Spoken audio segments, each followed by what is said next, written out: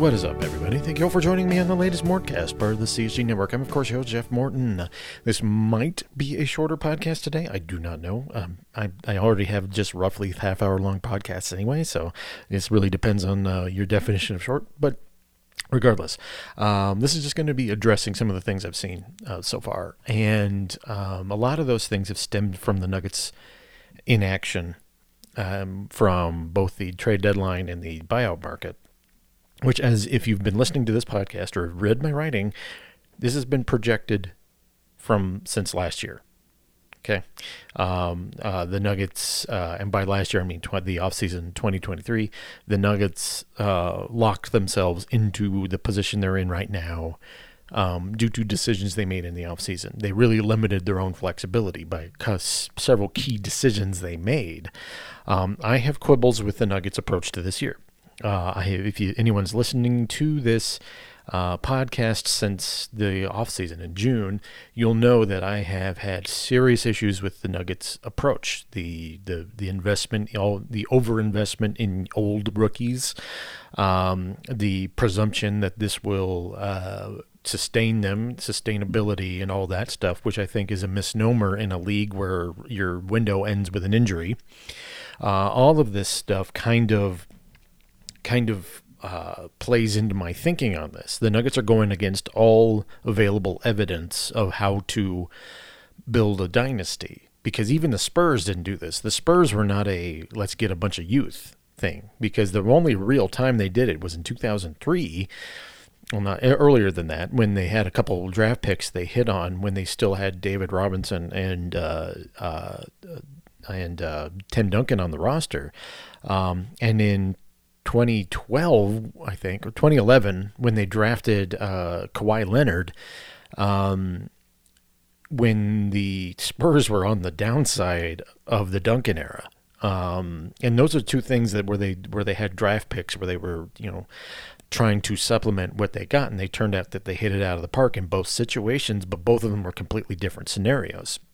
The Nuggets have just won their first title, and you generally don't see an investment in youth right off the first title. You do not necessarily see that sort of thing. The Spurs model is unique to the Spurs. There's a lot of circumstances, as I've said for years on this podcast, there's circumstances that made the Spurs, and one of those was drafting a once-in-a-lifetime player when you already had a once-in-a-lifetime player on your roster in 1997, which really set the Spurs up for the next 20 years. You cannot replicate that. It's unreplicatable. And that really was the model and the template for what became the Spurs.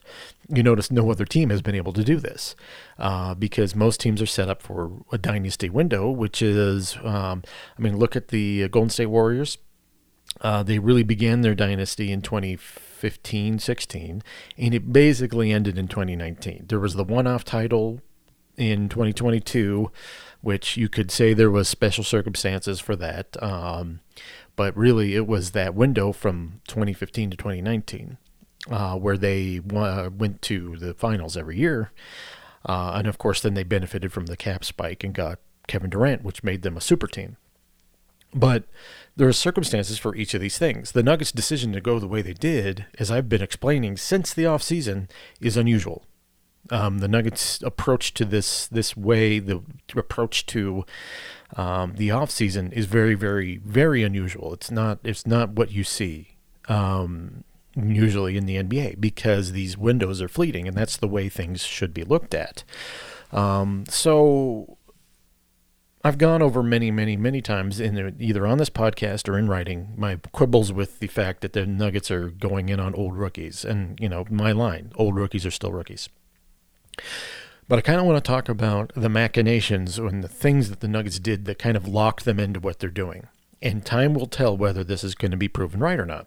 If the Nuggets make another finals run, Jeff is going to look like an idiot. If the Nuggets flame out in the playoffs early, then we're going to have to have serious discussions about what the direction the Nuggets took this year. Because let's keep in mind, Denver is still, even with Nikola Jokic on the roster, not a free agent destination. Okay? So you have to take that into mind, because even the Spurs, when they were in their dynasty era, or quote unquote dynasty era, which really went from 2003 to 2007. That was the peak Duncan era dynasty. During that time, the Spurs were generally not a place for they weren't for high dollar free agents. They would get ring chasers coming through. And the ring chasers were actually the ones that sustained those Spurs teams. Okay. And this is where the line of demarcation ends between the Nuggets and the Spurs model and what they want to do. The ring chaser approach, regardless of how you think it's valid or not, is part of the NBA. In the Nuggets, it is very unusual that the Nuggets don't have any ring-chasing veterans on a team that just won a title. It's very strange. This is something that you really do not see, and this is something that really goes against most NBA history, okay? Because usually you get, even the Milwaukee Bucks have had guys who just drifted through who were looking for titles. And Milwaukee's a significantly smaller market than Denver. It is a collision of interesting circumstances that I think the Nuggets, I'm hoping, okay, people think I'm a pessimist, but I'm hoping that the Nuggets didn't stub their toe with going the direction they're going. Let's talk about the first mistake, and then in the second half I'll talk about what I think is the biggest mistake, and it's something I mentioned at the time, but I will reiterate for the purposes of this podcast. They have 2 second-round picks this year, Jalen Pickett and Hunter Tyson, who they decided to give guaranteed deals to. And I said at the time that was unusual. You do not see second-round picks generally get guaranteed deals. Now, the guaranteed deal does a couple things. Well, first of all, it makes a contract probably a little more tradable. You're not trying to trade someone on a non-guaranteed deal, and you're not trying to trade someone who's on a two-way deal, okay? Because I think there's some restrictions on what you can do with a two-way player. I'm bringing this up because the Nuggets did not have to sign Jalen Pickett and Hunter Tyson to guaranteed deals. What it does is not only is the money guaranteed, but the roster spot is taken up because you have a guaranteed deal. Okay, you can't say that this person is guaranteed a roster spot because they have guaranteed money. Okay, that's the way the NBA works. So essentially, there are 2 roster spots on the Nuggets right now that are going to people who do not play, and in fact play a majority of their time either in the G League or sitting at the end of the bench, along with Colin Gillespie and those guys that are on the 2-way contracts and stuff like that. It was very unusual for the Nuggets to invest that much into guys who will not end up not playing in a year that you need to invest in getting into a title run. This scenario is playing out as the further we get into the season, as the Nuggets will inevitably end up relying on their veterans, plus Peyton Watson and Christian Brown. And once you get into the crunch of the season, there's just no flexibility on the roster because they have 2 roster spots with guaranteed deals who don't play. You have no tape on, and you couldn't deal if you tried.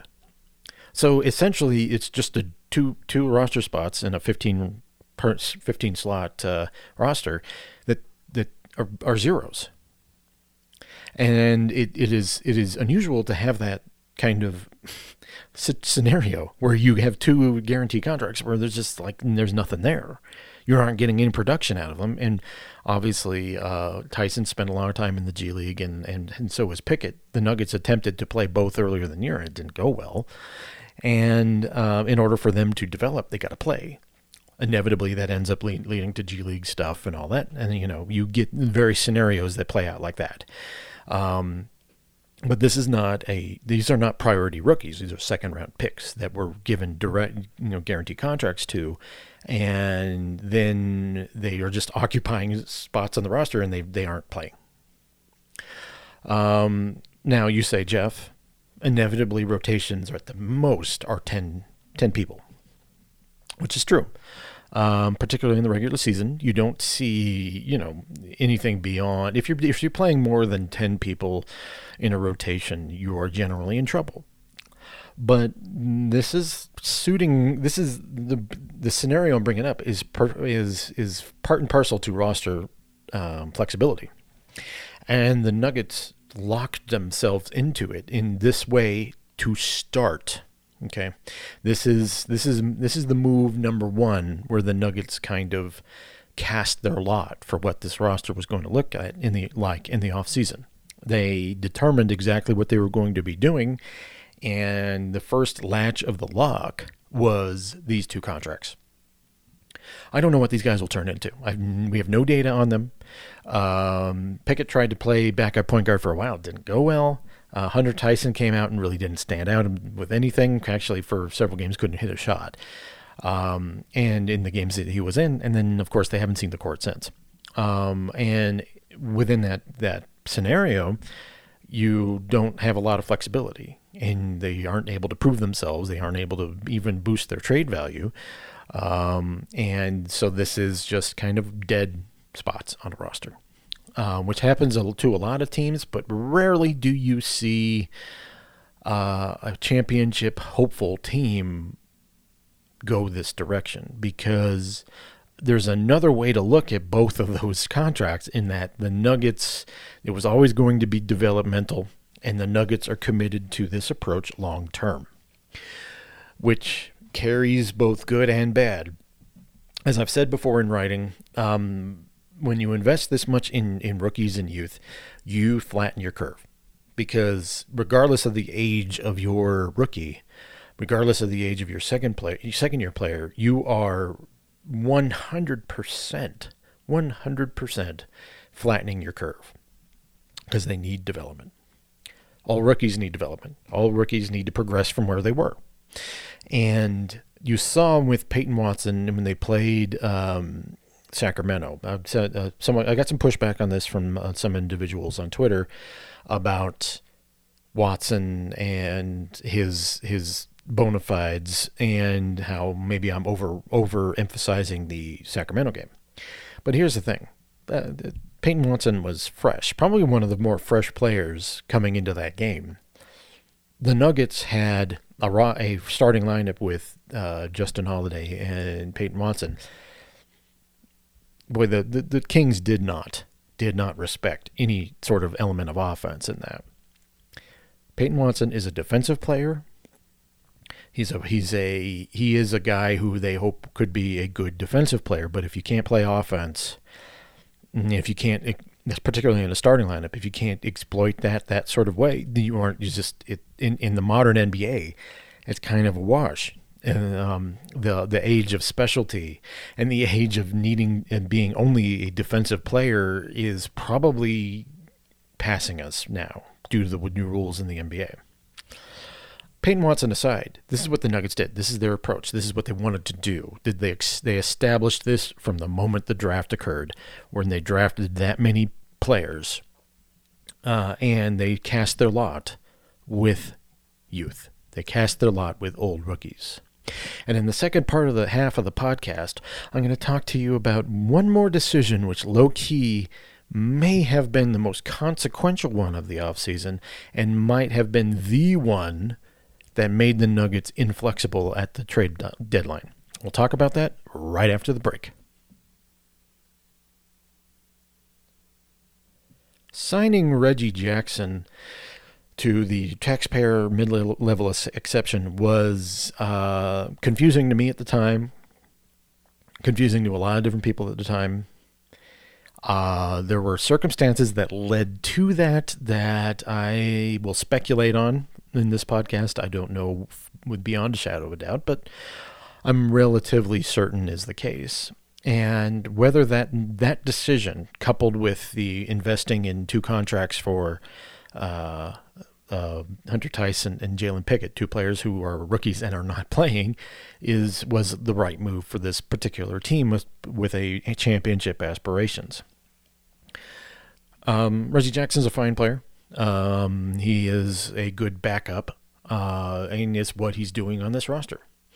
problem is with the Nuggets knowing what their salary situation would be coming into the year, and knowing that they were going to lose Bruce Brown. Everyone knew they were going to lose Bruce Brown. There was no way they were going to retain him. There was going to be a team that was going to offer him a lot. Now, no one thought that the Indiana Pacers would offer him like $40 million for 2 years, but it was going to be out of the Nuggets price range inevitably, and he was always going to be gone. So the Nuggets, knowing that, and knowing that Jeff Green was probably not going to be on the roster anymore, made the choice to make an interesting approach. Reggie Jackson came to the Nuggets in the black buyout market at the trade deadline last year, and he didn't exactly acquit himself very well. But it's really, as I've pointed out to everyone under the sun, buyout deals rarely really affect a team. It's a rare occasion where there's a guy who's an essential contributor, but it's as I pointed out, it's rare. It doesn't happen that often. And one of the reasons these things don't work is because you need time to gel. As I've said it many times, you need cohesion on a roster for it to be a championship roster. And you need your core players playing together that long, and then everything else kind of just slots in. The thing about Reggie Jackson, though, was obviously Calvin Booth, and this was very much a Calvin Booth move. Calvin obviously was probably thinking ahead to the way the roster would have some atrophy coming into this particular season. His mistake was giving him the taxpayer mid-level exception. And this is where we are coming into some real difficulty for where the Nuggets are at right now.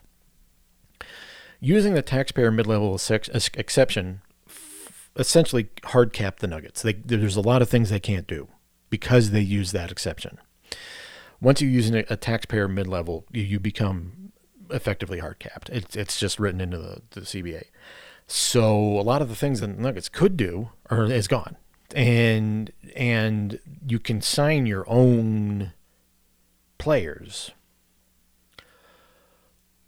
But signing the 2 rookies to guaranteed deals, coupled with the taxpayer mid-level, essentially left the Nuggets in this we are who we are scenario coming into this year. They have no flexibility.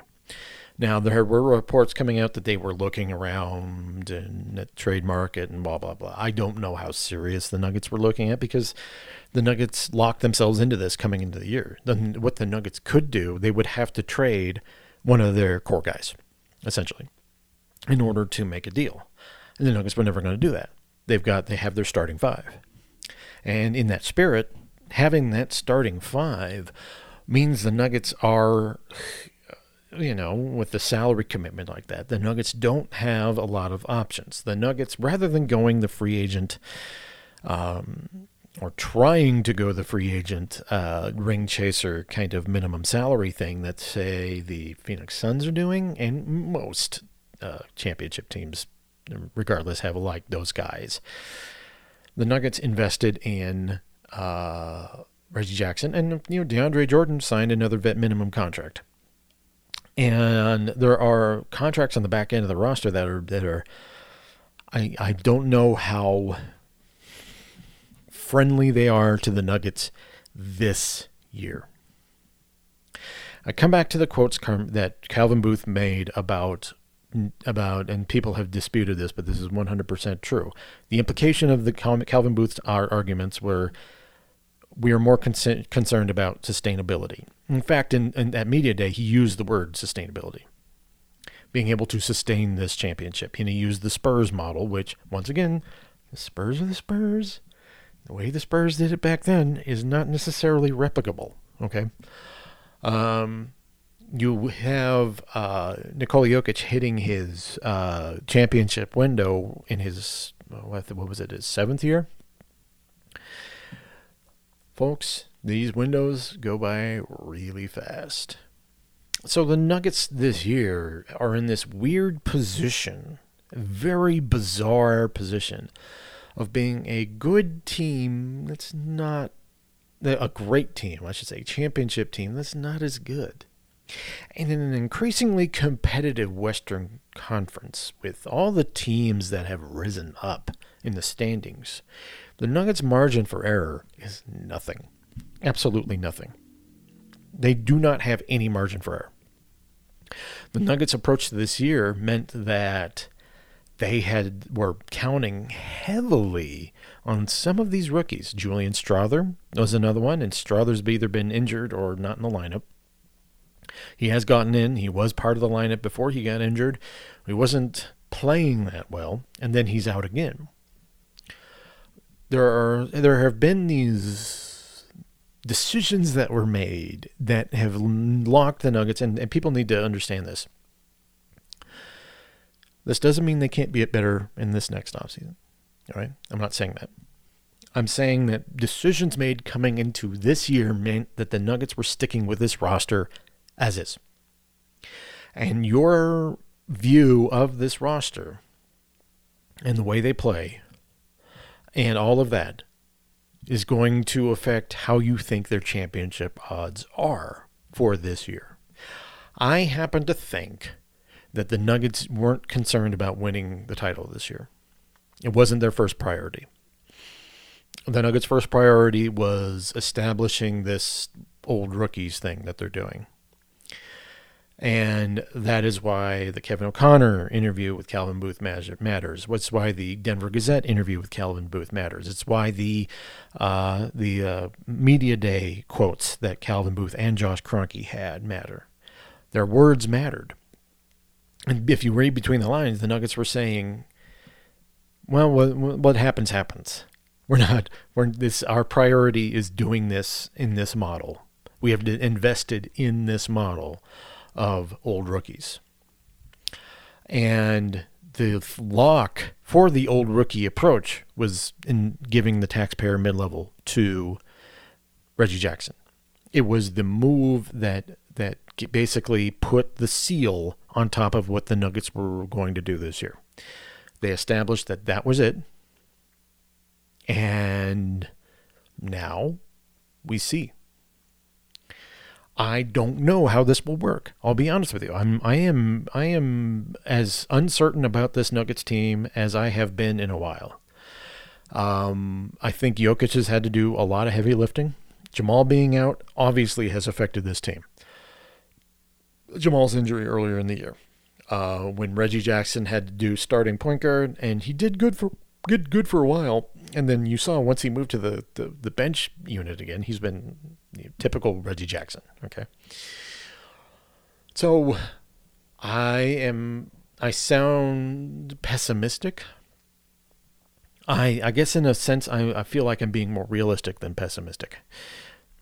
The realistic part of me is saying that the Nuggets don't get frustrated at what the Nuggets aren't doing because they told you they wouldn't be doing anything to begin with. As far as making roster moves in the middle of the year. They told us that from the beginning. Now, I think that they will have enough information to adjust coming into the next year. This isn't terminal. Whatever they choose, and obviously is going to be affected by the way any run they try to make in the playoffs. The Nuggets have, once again, said with a very loud voice through their actions and some of their public comments going back to the offseason that this is what they were going to do. They were committed to this, and obviously they're going to sink or swim on Jokic's ability to lift the team. I don't know necessarily. I mean, Jokic is playing, once again, at an MVP level, but as you saw in 2022, I don't know how far that goes. Jamal will be here, and Mike will be here. We've seen what they can do in the playoffs. So the fingers crossed element is that the Nuggets don't need the number one seed, potentially, in order to get to a point to where they are at the level they were at last year. They did not, quote-unquote, improve their roster coming into this year. The gambit was that the starting unit was so good that losing Bruce Brown, particularly, wasn't going to be something that would be terminal to this team and its championship aspirations. But if they fall short, I don't think the Nuggets are dissuaded or discouraged from their approach. But through this year, they will have enough information to see where this goes. I have been accused many times of being an Eeyore when it comes to this Nuggets team. And they won a title last year. My issue is not that they aren't good enough. My issue was that I don't think they took into consideration other teams getting better. And I don't think they took into consideration what the effect of losing Bruce Brown would do to them in the long run through the course of the year. The bench is still terrible. People keep saying to me, oh, the bench is terrible last year, it's terrible this year. That's not the point. That's not the point. The Nuggets don't have any flexibility. They couldn't change the roster if they wanted to. I mean, last year the Nuggets had more flexibility. They were able to sign Reggie Jackson off the trade market. They were able to trade Bones. They did some things to adjust their roster. With the decisions they made in the offseason this year, the Nuggets were like, we're going to ride or die with what we got. And your view of what they've got, quote unquote, is going to affect how you think they are going to do in the playoffs very specifically. They have a great starting lineup. I think they should do well. But I don't think anyone can look at this season and say that they are as good as last year. They're almost as good, but they're not as good. And a lot of teams are better in the Western Conference this year. Very particularly the Clippers. And if you don't think that matters, you aren't looking. Thank you all for joining me on the latest Mortcast. I'm going to be back on Friday with another episode.